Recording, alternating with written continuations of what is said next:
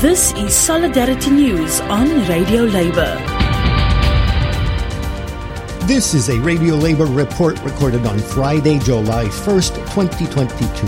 I'm Mark Boulanger.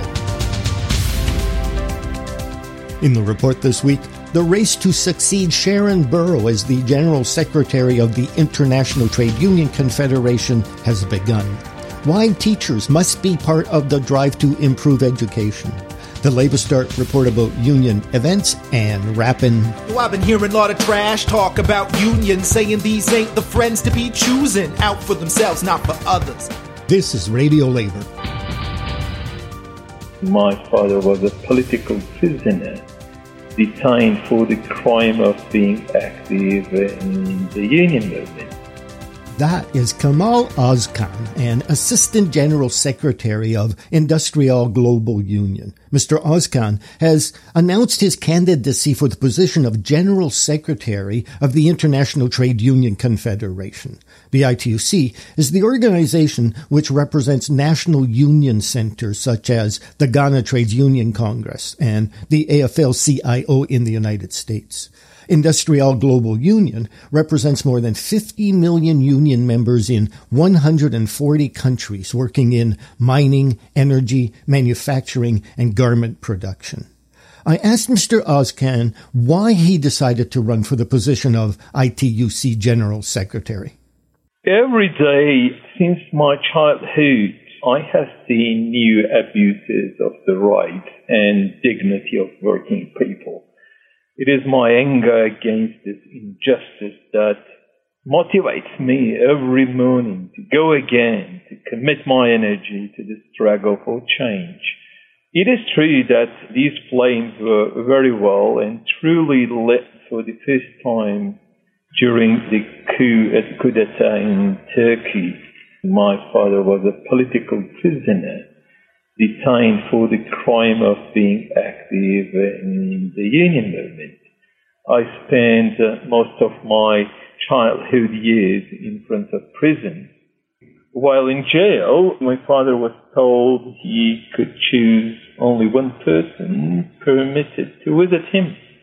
And he chose me, and you can imagine the effect it had on myself. So these years of trauma for me gave a real class consciousness and the clear determination to commit my life's work to fight for democracy, fight for fundamental human and labor rights. And during this time, our progressive movement fought back against harsh crackdown.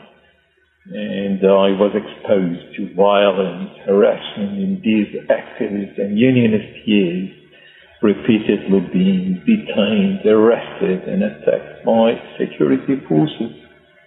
I know how it feels to be hit with water cannons. These were the experiences that set the fire burning hot inside me, and that fire to fight for justice, dignity, respect, and democracy for working people burns as strongly today as it ever did. And it will never subside. Speaking of Turkey, it seems that authoritarian governments are on the rise around the world, and one of their first targets is trade unions and labor rights. What can unions do about this? You're right, Mark. Workers everywhere are facing increasingly emboldened anti-democratic forces. We see governments in so many countries pushing through labor legislation that moves power even further from workers and towards capital. Power grabs and consolidation by autocratic rulers around the world, a coup d'etat in Myanmar, a stolen election in Belarus, horrendous war in Ukraine, and journalists are detained or expelled, and Uyghurs in China in re-education centers in the 21st century, and mass media even more obedient to the ruling elite. And we see that police forces and judiciary processes are used against workers and our trade unions. And we also see curtailment of fundamental rights to organize, to demonstrate, to be informed of the facts, to participate in the democratic process. So delivering the workers justice in this global context can only be achieved by an international trade union confederation that is more progressive. We will continue to make an unconditional defense of fundamental workers and trade union rights, particularly the freedom of association, the right to strike, the right to collective bargaining as the first priority of our ITUC. We see shameless bosses taking the opportunity to fire and rehire on lower pay and conditions, or to relocate production, chasing cheaper labor costs. And all of this means that in the factories, offices, mines around the world, managers increasingly behave with impunity. So we will continue to make this defense of fundamental rights. And in the period to come, given the huge attack against democracy, democratic institutions, fundamental human rights, fundamental workers' rights, it is one of the main axes of our union movement and our International Trade Union Confederation. The Global Congress to elect a new General Secretary of the International Trade Union Confederation will be held in Melbourne, Australia, November 17th to 22, 2022.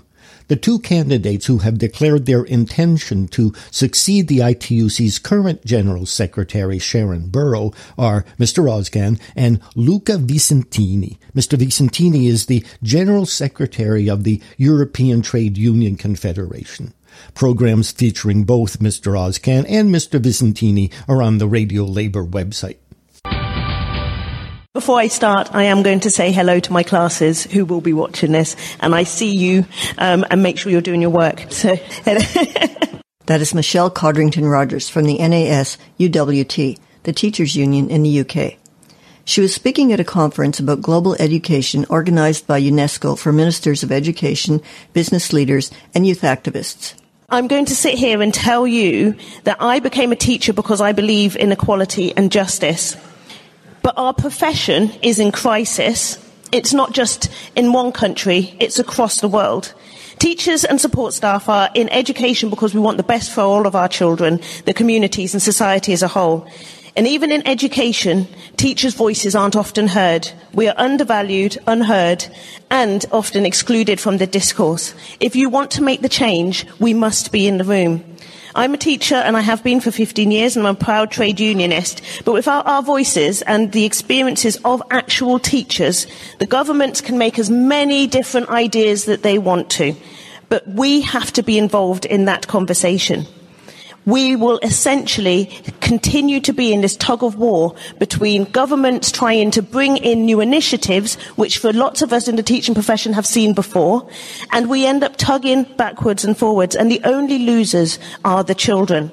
We are the ones who are expected to implement the policies, and yet our expertise is often ignored. The 3 points that I'm going to raise is, first off, you have to recognise that it's the teachers and the education staff who are holding together the education system. We are doing it at the cost of our well-being and our own financial security and future. So you have to pay teachers. When you invest in schools and in education, pay the teachers. Because a teacher cannot be a good teacher if they are worried about paying their own bills, but also putting in their hands into their own pockets to pay for the children who are also suffering. Secondly, investment in schools has to be clearly for the best interest of children. Pay and training of teachers is part of it. My third point, you cannot make policy decisions without teachers and their trade unions being in the room. Otherwise, you are just putting it out into the ether and expecting schools to do the work when we haven't been involved in the decisions. If you trust a profession, we are confident, we are innovative, and we will make it work. We want the best for our children and young people. But if you don't trust a profession, you will not get that transformation. Our profession is being ground down. We are losing the brightest and the best, and that is because we are not being trusted as professionals. You need to make sure that teaching is one of those professions that our children, who are the bright and the best, want to go into. So, we need to make teaching a first choice of profession. You want inclusive, diverse, confident, caring societies, and that starts in schools. But without us, schools are just buildings. Education is shown time and time again that it is valued by children, by their parents, by their carers, by society. Thank you very much. Michelle Codrington-Rogers, a teacher from the UK. This is C. Marie Ainsborough reporting for Radio Labour. Here with his report about union events is LabourStart correspondent Derek Blackadder. This week, our top stories section included links to coverage of the International Trade Union Confederation's Global Labor Rights Index, including a detailed look at the state of trade unions in Turkey. The entire report can be found on the ITUC's website. Look for it and see how your country ranks. We also carried stories from Australia about the widening gender pay gap there, and from Sri Lanka, where doctors and finance sector workers joined a national general strike just as the country ran out of petroleum products, including petrol and cooking gas. But my favorite top story of the week was a survey of how workers and their unions around the world are creatively and vigorously responding to new challenges as capitalism evolves to become more exploitative of labor. For our Working Women page, our volunteers continue to gather stories about the recent court decision in the United States of America, which makes women's bodies subject to the state's control. The impact of this on women, not just in the United States, but everywhere, can be seen in the wide variety of union denunciations of the decision that we carried last week from trade unions around the world. In other news about women workers, we had a personal story from a Filipino organizer, a story about an increase to maternity leave recently won by trade unions in New Zealand, and an item about a huge march for decent work by South African domestic workers. A small sample of the stories appearing on our health and safety page in Newswire this week includes the declaration by the World Health Organization that firefighting is intrinsically carcinogenic, several stories about the spike in workplace violence being experienced by Canadian healthcare workers, and we carried coverage of police attacks on journalists covering the Pride March in Istanbul. Our current photo of the week is of a protest by brewery workers in Panama, where last week they were campaigning to end contracting out and increased precarity in that country's highly profitable beverage industry. LabourStart hosts online solidarity actions at the request of unions around the world. This week we'd like to highlight urgent appeals for online solidarity with trade union activists in Belarus, Iran, Kazakhstan, and Pakistan, all countries where trade unions face extreme repression. If you can spare just a few seconds, you can do your part in these struggles by sending a solidarity message. Look for details of these and other campaigns on our site. This is Derek Blackadder from LabourStart, reporting for Radio Labour. Now here is Michael Roos with a new solidarity message. Yo, I've been hearing a lot of trash talk about unions, saying these ain't the friends to be choosing, out for themselves, not for others. You might have heard unions ain't good for your health, brother. Well, let me spit it for you, got something to say. It's because of unions, we got an 8-hour workday. This ain't no commercial break, my friend. Unions are the peeps who brought you the weekend. Probably never think about it, la-di-da-di. Unions fought hard for your right to party. They're out there to ease your tension with decent wages, healthcare, and pensions. Now it's like unions blamed for bad weather. But tell me what's wrong with solidarity forever. I want to shout it on high, get it off my chest. The story here is fighting for those who have less. So when unions are bad guys in the propaganda war, think what they've done, where they stand, who they fight for. And that's it. Labor news you can use. You can listen to our newscasts and features at radiolabor.net. We will be on a union break during July and August. Our next newscast will be broadcast on September 5th, 2022. I'm Mark Boulanger. Thank you for listening. And remember, it's all about global solidarity.